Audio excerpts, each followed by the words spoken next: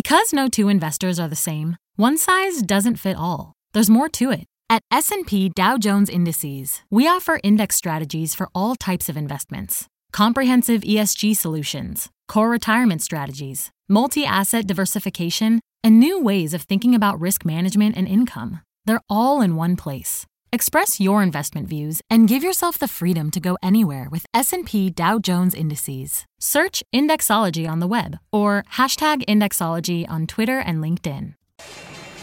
My mission is simple, to make you money. I'm here to level the playing field for all investors. There's always a bull market somewhere, and I promise to help you find it. Mad Money starts now. Hey, I'm Cramer. Welcome to Mad Money. Welcome to Cramerica. Other people want to make friends. I'm just trying to make you some money. My job is not just to entertain, but to educate and teach you. So call me at 1-800-743-CNBC or tweet me at Jim Cramer. Forget FANG. This market's fallen in love with WANG, as in Walmart, Apple, Netflix, and Google. It's today's stunning quarter from Walmart, one that was so good that you could argue that Amazon maybe ought to look out a little. Maybe it's time to change our acronym. The strength in Walmart impacted the whole psyche of the market, helping to fuel today's monster move, with the Dow surging 396 points, S&P climbing 0.79%, but the Nasdaq, with the old FANG, advancing only 0.42%. Or put it another way, Walmart, with the best growth in 10 years. Walmart, where 100 people are shopping and shopping more than ever before, has made us so optimistic that everybody felt compelled to buy, causing the stock of the world's largest retailer to vault $8, or 9.3%. Now, I don't want to get ahead of the story. If Walmart's blowout earnings were the only thing we got today, it wouldn't have mattered all that much. I mean, Walmart stock, of course, would have been up, but that's about it. We'd still rename FANG WANG. Facebook stock has dropped off the face of the earth after that earnings disaster. It acted like it had another one today, but no one even knew why it was down a lot. Amazon, at least today, just today, seemed bloodied. So why not swap it out for a surging Apple? Just for the moment, as we love Amazon on Mad Money, I'm just saying it's just for a second, okay? No way we're ever going to really abandon Amazon at this pace. Now, Netflix is too low to go, too low to throw away. Although, if it were at all alliterative, I would have switched out Netflix for Microsoft. But how memorable, how impactful is WANG? WANG? You get it. And Google, I love it more than ever, especially since it was one of the few stocks that actually went down today, as FANG shareholders acted like jilted lovers and fled the once sainted acronym. No, when we have days like this one, we need to go back to the archives and resurrect the gospel according to Bruce from Dancing in the Dark. You can't start a fire without a spark. The spark was a simple one. The Chinese are coming. The Chinese are coming to Washington soon maybe, to start up low-level trade talks. I threw in the words low-level because I heard those two words all day. The fact is that any talks are better than no talks, and this market craves talks. This market wants some stability. And this morsel, coupled with statements we got from the president's chief economic advisor, Larry Kudlow, on Squawk this morning, that NAFTA and European trade talks are going well, that was the spark the bulls needed to stampede the bears. Sure, it could have been derailed by Turkey. But Turkey was a turkey burger, which is actually the same as a nothing burger. The spark might have died out if the Chinese stock market had cratered again, but while the Chinese market was down, it didn't settle at the low. So even though it was bearish, it was more faux bearish, like a koala. Now, this rally had a lot of breadth to it. Tech got a boost from Cisco's stellar earnings. When we interviewed CEO Chuck Robbins this morning on Squawk on the Street, I heard a level of confidence from this man that made me think the stock's current $45 perch is just a way station on the road to 50. Customers all over the world are buying Cisco's product, both because they're flush and optimistic, especially in Europe. But there's a surprise. And because they crave Cisco's software solutions for security and the Internet of Things. You remember it was a hardware company. Now it's more like a software company. Plus, I think Cisco's going to be very involved in the global upgrade to 5G wireless. And tech investors are desperate for a clean way to play that story. So, but let's go back to that initial spark, the trade talks with China. When it comes to Chinese tariff worries, few stocks have been more punished, more just beaten around the head, than Boeing. which gets a quarter of its orders from the People's Republic. So this was a fabulous day to get a call from UPS, slapping a more than $500 price target on Boeing, because the cash flow is insanely good here. The UPS Evidence Lab, that's kind of like CSI, notes that people are underestimating Boeing's service revenue stream and their fixation on making a lot more money per plane. This call would have been ignored entirely, except that today we had visions of Chinese capitulation dancing in our heads. You know the drill. If Boeing goes higher, then you buy the usual Chinese-oriented names. Honeywell, United Technologies, Caterpillar, Emerson. Since last week, we've also been fearful that Apple would get caught up in the trade war. You get a truce, it lowers the chance of an Apple boycott. Hence why that stock hit a new all-time high today. When you get a rally going, it takes on its own momentum. The big banks have seen their stocks get marked down off of Turkey, but the turkey burger gave these stocks a chance to rebound. I want you to keep track of the stock of Goldman Sachs here. We seem to have forgotten already that Warren Buffett just bought a ton of shares. And he's not a flipper. He's an owner. Of course, it was another great day for financial technology. MasterCard, Visa, American Express all rallied. That's all they do. Now, let's return to where we started, the largest retailer in the world, Walmart. We have seen time and time again situations where a retailer reports a good number, its stock flies up, and then we discover there was some one-time gain or a helpful month of good weather or friends and family or counter switch on the conference call. You rarely see something like today where the retail stock is up and then it keeps going and going and going higher the more we found out. And that's what happened with the stock of Walmart.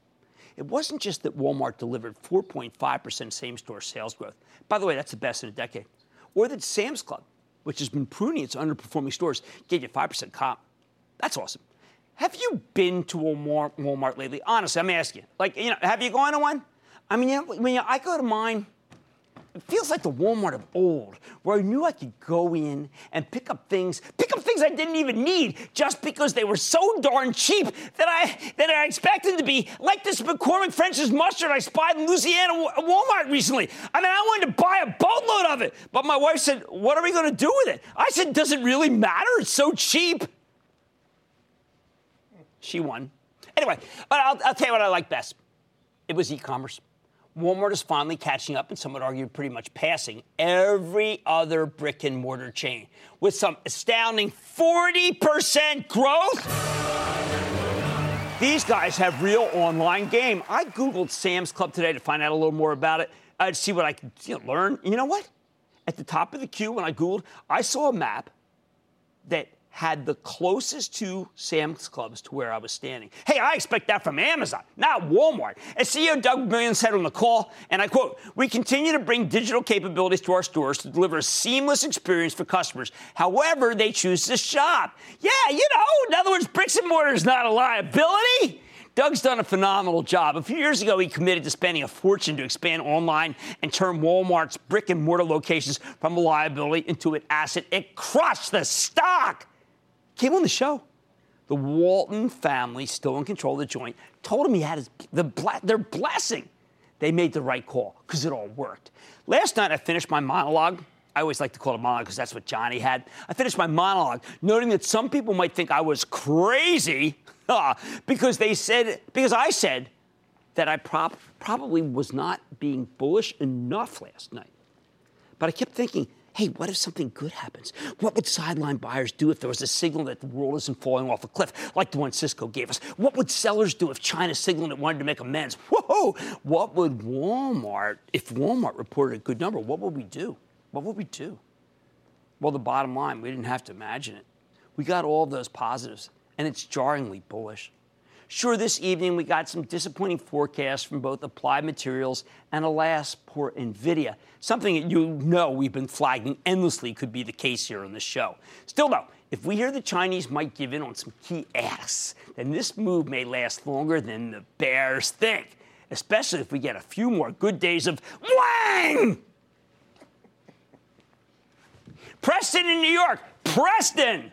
Hi, Jim. Hi, Preston. Earlier this week, you spoke about new auto sales being down. Millennials prefer ride-sharing. And if you throw in the trade uncertainty, what are your thoughts on SiriusXM Siri? Also, do you think Sirius can hold its ground with Apple streaming, Spotify, and potentially Amazon in the same space? All those are a problem, which is why the stock that's why the stock is, look, I've been a stalwart on this stock now. I think we've caught almost a triple. And I've done that because, like Teen Sue tells us, the CEO of Zora, this is a subscription economy. I'm not backing away. This is still a good subscription play, and it does work on used cars, and used cars are in vogue. Can I go to Lee in Virginia? Lee. Jim. Booyah. I bought some shares of Canada Goose in June, but it has dropped a lot since then. The initial 10% drop came after they announced a secondary share offering, but it's recovered a little bit, and then it dropped again without a whole lot of news other than its earnings report that included a smaller than expected loss.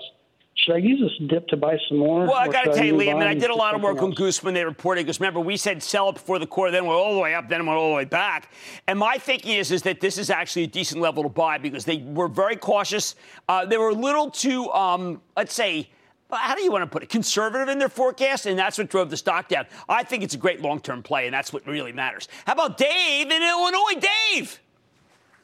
Hi, Jim. As you probably know, I wanted to ask about Alexion Pharmaceuticals, ALXN. Yeah. They delivered an impressive quarter two earnings beat about 3 weeks ago. Since then, though, it's down about 15%, bit of a laggard in the healthcare sector.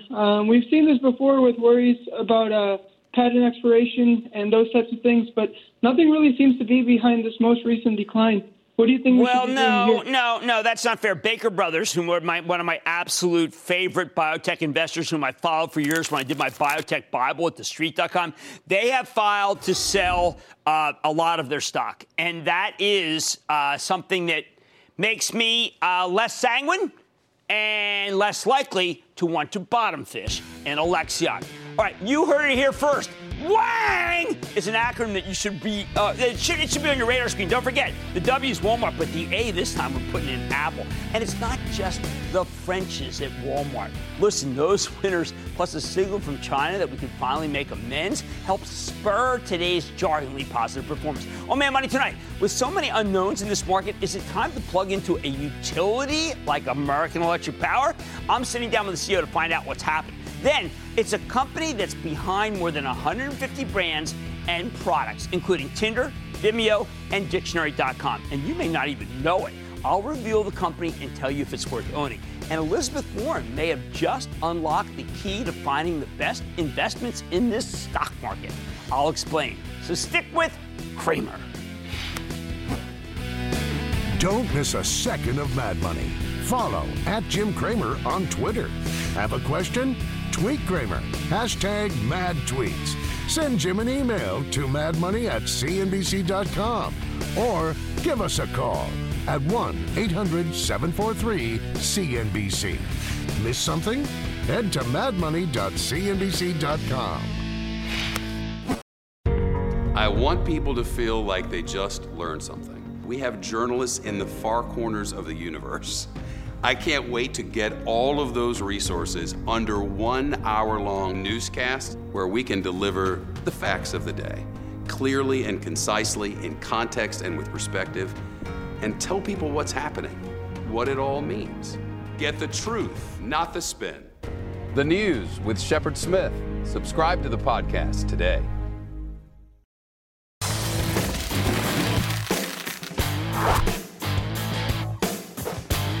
Earlier this week, we checked in with one of our favorite technicians, Carly Garner, who argued that investors have gotten way too negative on U.S. Treasury bonds.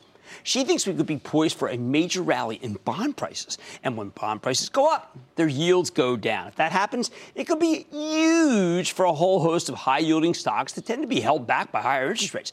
Just think about the utilities like American Electric Power, AEP, sports about a 3.5% yield. Ever since bond yields started cooling off earlier this summer, AEP has been able to mount a nice rally, and I wouldn't be surprised if it's got more room to run. This company owns the largest power transmission network in the United States, along with some major power generation assets. Lately, they've also been embracing renewables. When AEP reported 3 weeks ago, the company delivered a significant top and bottom line beat. Without rising interest rates to hold the stock back, you know what? This could be a big winner. So let's check in with Nick Akins. He's the chairman and CEO of American Electric Power. Learn more about the quarter, where the company's headed. Mr. Akins, welcome back to Mad Money. Great to be with you again, Jim. All right, so Nick, you're still going straight forward. You think the 5 to 7% earnings growth is in the cards. How can you be so confident? Absolutely. The investment plan that our company has will continue to grow. We're at 5 to 7% growth rate. Our capital forecast, matter of fact, this last quarter, we extended the capital forecast to 2021 to really show the markets that we were intent on that 5 to 7% growth rate. So, as you said, the ability for us to invest in transmission, the ability to invest in the changing energy environment related to the way we provide our services is really a very positive aspect of our business. Now, when we spoke last couple of times, we talked about Windcatcher and how that could be helpful in growing numbers. What the heck happened here? Because we both thought it was a pretty inventive way to make money and also to help the country. Absolutely. We felt like it was a great project, but on the outset, we said, our commissions have to approve these projects, and certainly it was a unique project, a large investment in western Oklahoma. We were disappointed in the outcome, but at the same time, we have a firm foundation for our company with the capital investments that we can make regardless of Windcatcher. Now we'll focus on smaller investments of renewables to replace that. But certainly it's one of those aspects of the business that we'll have projects, we'll have opportunities. Some will go, some won't go. But it's all built around a firm foundation of being able to be selective about those projects we move forward with. Did you able to reconcile your trying the whole time to reduce your carbon footprint since I've met you with what happened ultimately with Windcatcher?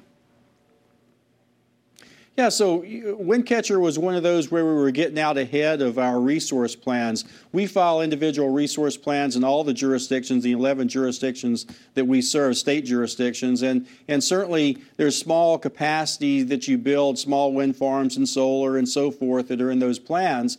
Well, this was a unique opportunity to get out ahead in many of those aspects. But that being said, the risk parameters around this project became such that we had to really quantify those risks, and it was great for customers, but we also wanted to make sure it was great for investors. So we go through the project, go through the approvals, the project doesn't move forward, but we still continue with our resource plans of smaller projects that'll fill the gap. All right, so talk to me about your area. Where's the strongest markets? Where's the big growth? Yeah, certainly we have big markets in both in Texas and in the Midwest. Certainly the states that we serve in the south central part of the U.S., along with the Midwest states, the energy economy is certainly substantial. So we're growing. Matter of fact, we're growing higher than the GDP of the country. Certainly our income growth continues to be there. Job creation continues to be there. Residential, commercial, and industrial load in particular continues to improve. So the fundamentals of the area of the country that we serve are very positive and continue to be so. Now, Nick, I've been paying close attention to Southern, and I can't ask you to opine on Southern. That's not fair. But I can ask you to opine on nuclear power. We just saw another bump up in how much this twin power, nuclear power, enterprise that Southern was trying to do. Are we ever going to build another nuclear power plant? Nick, it seems like you could bankrupt anybody. I think you have to really think about in today's environment where technology is going, certainly where natural gas prices are. It's a significant challenge to build a large central station generation facility and take on that amount of risk. Obviously, hats off to Southern for moving that process forward relative to nuclear. But at the same time, when we look at it from an investment thesis, we have the largest transmission system, multiple sets of projects, certainly projects that are emerging on the distribution side relative to distributed energy resources and the infrastructure associated with it. The magnitude of the small projects add up to much less risk for investors. So when we look at the future in terms of investment with distributed energy resources, where technology is going, certainly from a transmission standpoint, those are investments that we can make that minimize risk not only to our customers, but to our shareholders as well. Do you think it'll ever be impactful to American Electric Power's grid when we go, let's say, tip more toward electric cars, which I know are incredibly popular in the country? Oh, absolutely. We see it as a further channel growth, sales channel growth for the utility industry. And when you look at electric vehicles, which we announced today, charging stations to be built around the Ohio area, That's a major effort on our part to ensure that the infrastructure is there to support electric vehicles. And certainly we sell the electricity to electric vehicles, but also it really is an avenue for transportation to make sure there's accessibility to everyone without having to go to a gas station, for example. Well, look, I'm glad that Windcatcher didn't, the cancellation didn't make you skip a beat because, we recommend you because people want income, and it sounds like a solid situation as always. I want to thank Nick Akins. Nick is the chairman, president, and CEO of American Electric Power, remains my favorite utility for you to buy. Mad Money's back after the break.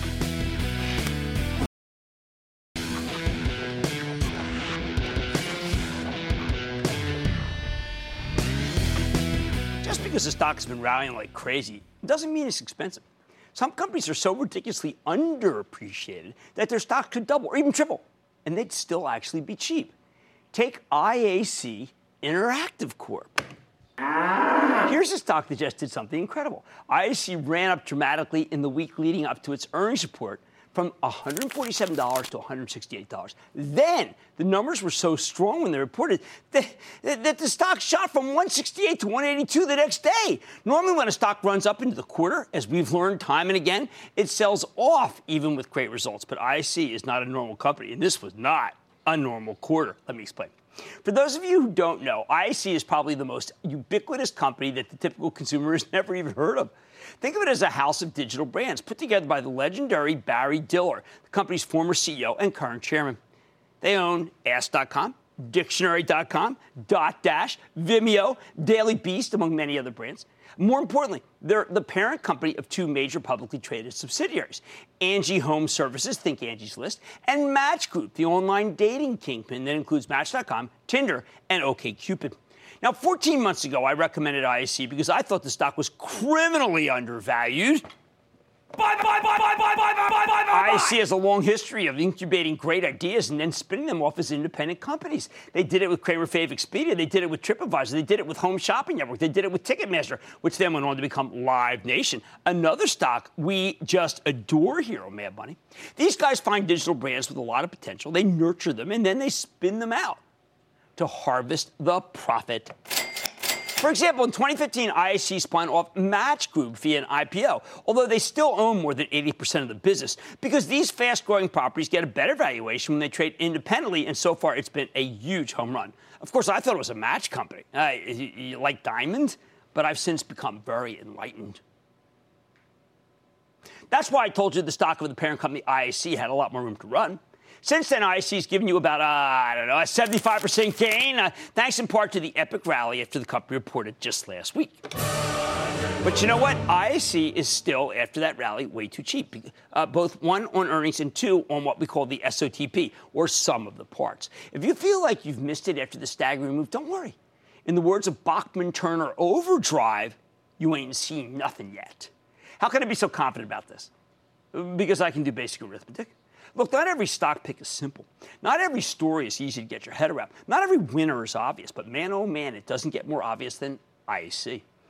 It's like that scene in The Warriors where Cyrus is trying to unite all the gangs in New York City, and he asks them, "Can you count?"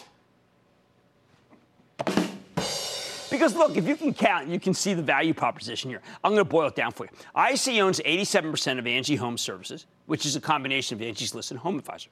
They own 81% of Match Group. These are two publicly traded companies with valuations set by buyers and sellers, right? So they're fair. We know that this is what they're worth. Based on where the stocks are currently trading, IAC's position in Match is worth $10.4 billion. IAC's position in Angie is worth $8.15 billion. Add them up, and those two holdings alone come to more than $18.5 billion. Yet IAC has a market capitalization of just $15.4 billion. That's right, IAC is trading like the company itself is worth less than zero. Huh? More like negative $3 billion? Yo, come on, man, that's lunacy. And look, it's not like this is some big secret. IAC CEO Joey Levin did the math himself when the company reported in its latest quarter. He's practically beating people over the head with the fact that this stock is too cheap. That's why IAC has been so aggressive about buying back its own shares. This is the beauty of IAC's business model. When they have an incredible brand that investors desperately want to own, they can spin it off so it can get an independent valuation. Match Group is a truly amazing asset. Between Match.com, OkCupid, and Tinder, this company might as well have a monopoly on online romance. Although maybe romance is a bit of a misleading word. In the latest quarter, Match grew its subscriber base by 27% to 77 million, with Tinder throwing fuel in the fire, up 81%. That's how Match's revenues could rise by 36%, which translated into a monster 165% in the company's earnings per share. Wow, that was my stomach growling. As for Angie Home Services, this current incarnation was created late last year when IAC merged their Home Advisor business with the old Angie List. It was a brilliant combination. Home Advisor helps homeowners find contractors. Angie's List is a crowdsourced review website where people can review local businesses, especially, you guessed it, contractors. In the latest quarter, Angie Home Services beat on every metric that matters, with service requests up 30% year over year, and lots of jobs that previously went unmatched are now getting done. Now, even if IAC was just a company that owned most of Match and Angie, I'd still like the stock. But remember, IAC has all those other businesses that they're getting literally zero credit for right now. Of course, not all these businesses are necessarily on fire, but they're all worth something. There's the applications division, basically a bunch of web browser extensions and mobile apps. This segment's admittedly not great, heavily geared toward a desktop-based world, but it's been shifting toward mobile. The cash flow is stabilized, and unit's profitable.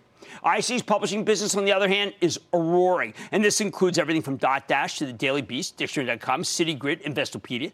Publishing grew at a 76% clip last quarter. Suddenly, publishing is profitable thanks to the strength at Dotdash, which has transformed itself from the old About.com, that was a boring general interest website, into a house of brands. Very Well for health, The Balance for personal finance, LifeWire for tech, Trip Savvy for travel. How much should publishing be worth? Even if you only value it at 2x sales, this should be a billion-dollar business.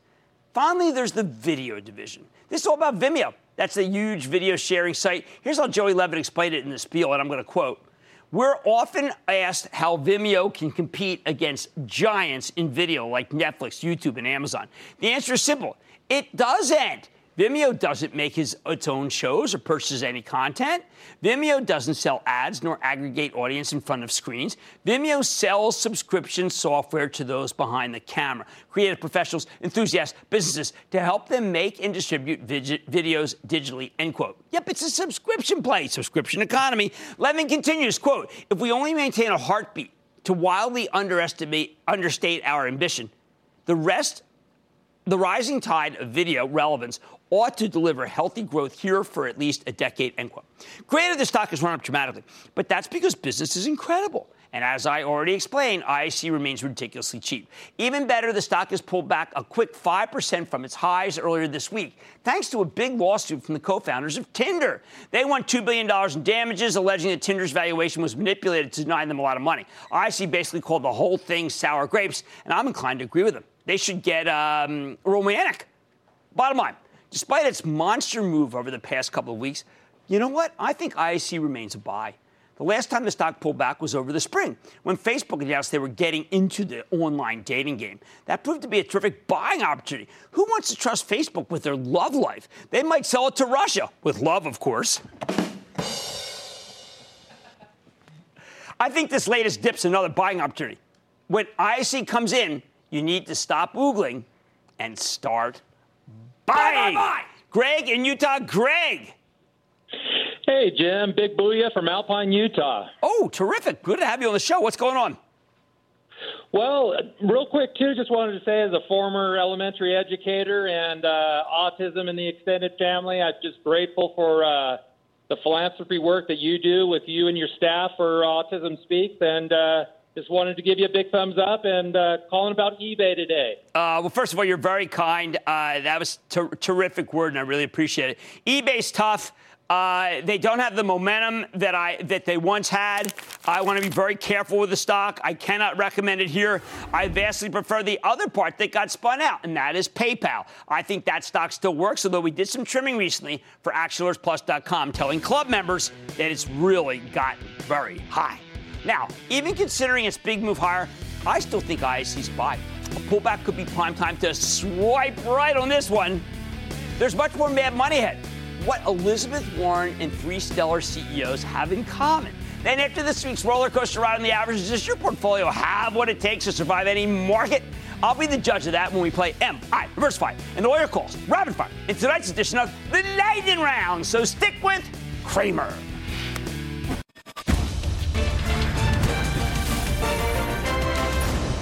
Tomorrow, kick off the trading day with Squawk on the Street. Live from Post 9 at the NYSE. This is the age of Walmart. David Faber. David, it's the age. Always on the week he's out. He's not there. He said, there's David. It all starts at 9 a.m. Eastern.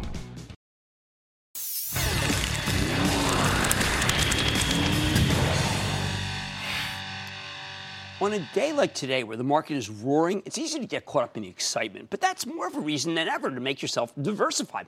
Diversification is the only real way to maximize your returns and minimize your risk, and that's what we like to do on Mad Money, and that's why we play Am I Diversified?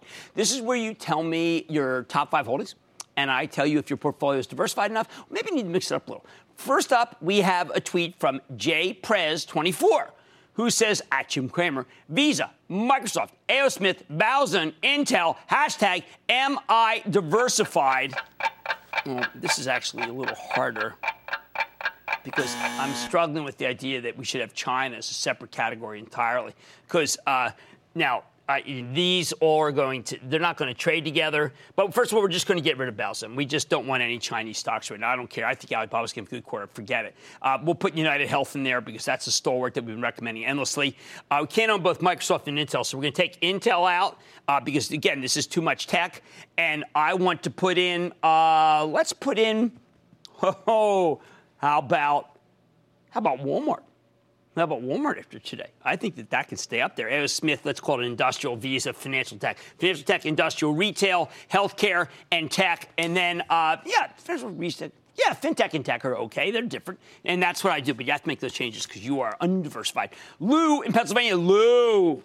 Hey, Jim. Jim, I'm a value investor looking to maximize my dividend income. Okay. My 5 stocks are Brookfield Infrastructure Partners, right. VIP, IRM, Iron Mountain, Pfizer, Royal Dutch Shell, and UPS. Am I diversified? I really like this portfolio. And I love the income. I have to admit, I love the income, document management. There's a real estate investment trust, but they do not trade together. I happen to like this Brookfield. They have been a solution for a lot of companies trying to figure out what to do with the real estate. Pfizer, drug, oil, and then, of course, transport from UPS, another great stock. These are all good yielders. So we got transport, we got oil, we got a drug company. Let's call it infra, retail REIT, and then document REIT. That is really terrific. I like that, and I really like the concept of using the stock market to bring in a little extra money. How about Roy in Florida? Roy. Booyah, Jim. This is Roy calling from Port St. Lucie, Florida. I've been there, love it. How can I help? I like to play Am I Diversified? Sure. Go ahead.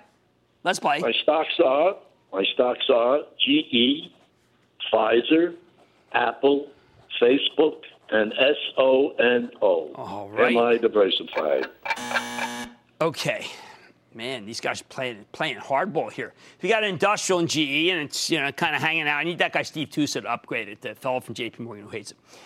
We got Pfizer, drug company. We got Apple, one of our favorite techs. But then we got 2 other companies. I'm going to call Sonos a tech, even though it's housing tech, so to speak. And we're gonna get rid of them. What we're going to do is we're going to bring in. Facebook down 5 today. Look, it's just Apple is just better. Okay, let's just say it's better. I'm going to put in IAC. Why not? Right? A little diversification, a diversified company that give you diversification, and then we'll. You know what? There was a great piece today for NationalAlertsPlus.com named Raytheon, and I thought it really said good things. That would fit in much better. So you get rid of Facebook and get rid of Sonos. I think it'll be terrific. That's it? Wow. Okay. And that, ladies and gentlemen, is the end of Am I Diversified? More money, more Mad Money after the break.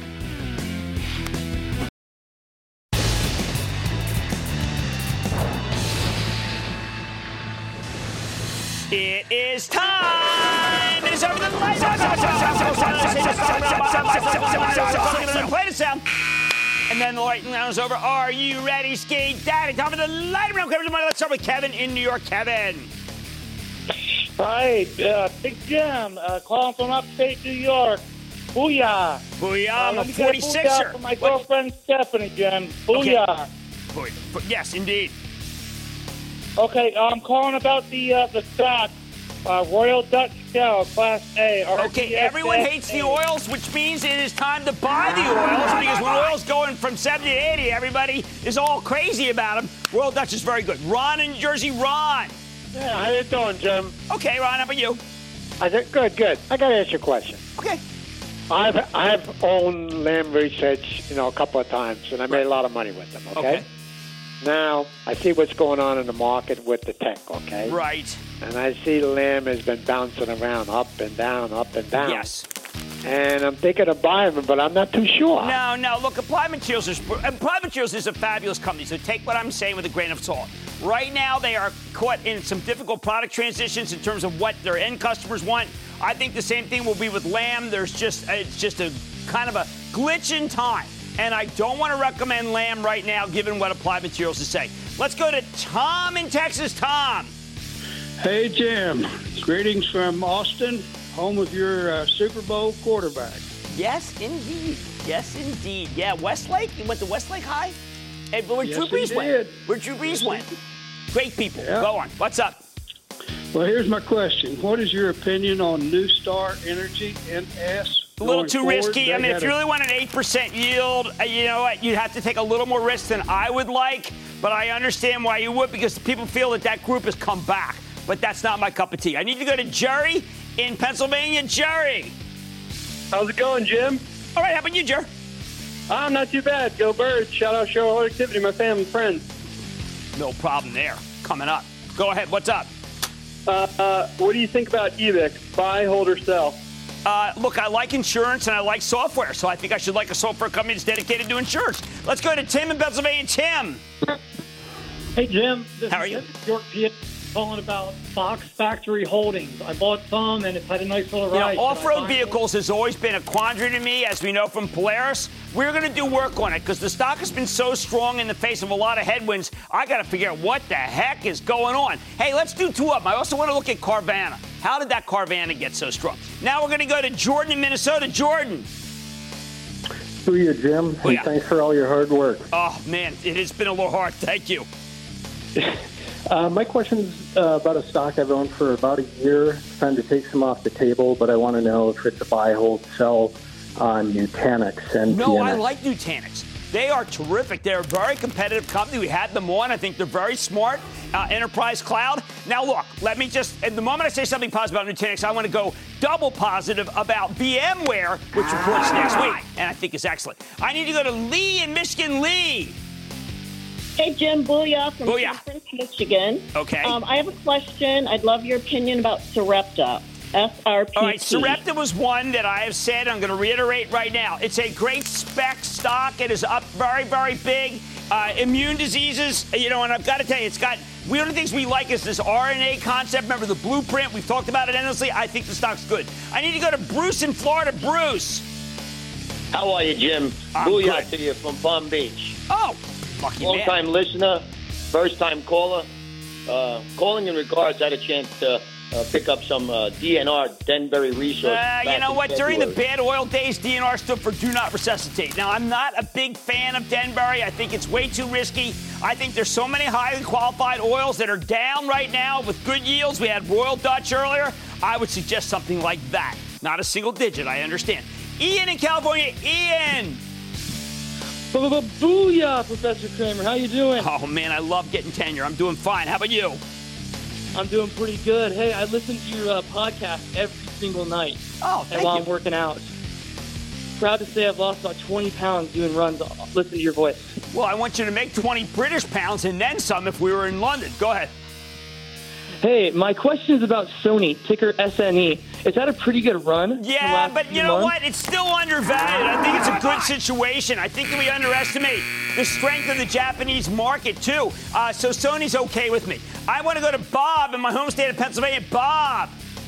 Jim, hi, good evening. I was interested in United Rentals due to its earnings. And I do not understand, Bob, why URI cannot lift. They have a much better earnings profile than most of the stocks that are involved with infrastructure. I think it's good. I think Mike Nealon's a winner. I think you just have to be patient and buy. And now we're going to go to Wes in Utah. Wes! Hey, thank you, Jim, for taking my call. Oh, of course, Wes. My quick question is, I got 4 or 5 stocks, about $20,000 each. I'm thinking we ought to sell Marathon Petroleum Company because they're about the highest they've been in years. No, you're not selling Marathon. You're not selling Marathon. You're buying more Marathon. That's how I feel so strongly about that. I like Endeavor, too. That's a twofer. But thank you for the kind words. And that, ladies and gentlemen, conclusion of the Lightning Round. The Lightning Round is sponsored by TD Ameritrade.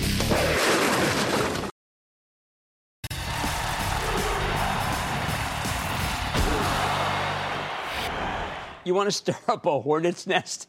If you got a show on CNBC, bring Firebrand Senator Elizabeth Warren on to discuss her bill that would force large companies to give undercompensated stakeholders, think employees, more of a voice in the corporate boardroom. It's not anti-business. This is saying to businesses, hey, what you need is you need a little more diversified board, and you need CEOs and top executives who are incentivized not just to think in the next quarter, but to think longer arc about how this business works. That's going to be good for everybody. Now, I know Warren's populist proposal doesn't have much of a chance of actually passing, and some might argue that it should be dismissed out of hand as some kind of stealth socialism. I think that's nonsense. Warren's ideas are both thought-provoking and, at some visceral level, known to have gravitas. Who hasn't said that CEO pay has gotten out of control relative to what workers make? Plenty of executives would agree with that. Who hasn't lamented that as recently as 30 years ago, the gap between CEO rewards through stock options and employee compensation was much more narrow? When you adjust for inflation, median wages in this country have been flat for decades. That's just not sustainable. So I get what Warren wants to accomplish, but I'd come at it from a totally different path. I'm not sold that her idea requiring these federal corporate charters is the right way to go. But I will say this. Some of the best-run companies I follow have already taken a page from Senator Warren's playbook. Their CEOs understand that sharing the wealth is a smart way to do business. They recognize that people do better. They give you better work when they're respected and empowered and paid well. How do I know this? I've been schooled by 3 tremendous CEOs about the need to offer employees higher wages, more benefits, and a clear alignment with the success of the institution. And these 3 CEOs have generated incredible returns for their investors. Capitalism is not just about ripping off the little guy. As I mentioned to Senator Warren, doing well and doing good can go hand in hand. Who are these 3 visionary CEOs? I'm talking about Mark Benioff from Salesforce.com, with a stock that's soared from 16 to 145 over the last decade. I'm talking about Jim Sinegal, the former CEO of Costco, which climbed from 63 to 223 in that same period. I'm talking about Patrick Doyle, who just stepped down at Domino's Pizza. The stock rallied from $12 to $282 under his tutelage. Now, only Mark Benioff is still with the current enterprise, but Sinegal and Doyle deserve credit for creating a workers share the wealth ethos. At the same time, Sinegal and Doyle paid out large special dividends, too. This is where I disagree with Warren. It doesn't have to be a zero sum. I think she kind of makes it sound like it is. You can pay your employees well and still make a fortune for your investors. Benioff has always been front and center, talking about the need to reward stakeholders. I always thought he kind of invented the term, and not just shareholders. I'd say he's probably the most vociferous about it, more than any other CEO in the country. Sinegal explained to me that one of the big differences between Costco and nearly every other retailer is that Costco gives its workers better pay and more benefits. How is that good for business? Simple, because it means Costco has far less turnover. How important is that? Remember, training new employees is both expensive and, when it comes to your customers, potentially perilous. The customer wants to see the same solid people in the store, not endless neophytes who are unfamiliar with where everything is. Sinegal realized it was cheaper to just pay his people more rather than constantly wasting money training up replacements. I think part of the secret behind Walmart's amazing numbers this very morning has to do with paying workers much more than they used to, so they don't defect to the competition. Obviously a wise policy. Domino's? When I asked Patty what his greatest legacy would be, I thought he'd say the digitization of the chain. Nope. He was much more proud that 90% of the franchises are owned by former drivers, pizza makers, or hourly workers. I'm sure that's music to Senator Warren's ears, but it should also be music to your ears as an investor. If you want to know why Domino's consistently beats the competition, this is part of the equation. The franchise owners know what they're doing because they used to work there. So scoff at Warren all you want, as they did in Twitter, no doubt. The fact is she's on to something. Ironically enough, she's on to how you can make the best returns in the stock market. Look, for the companies that take care of their employees, if you find them, guess what? You'll find some fabulous stocks.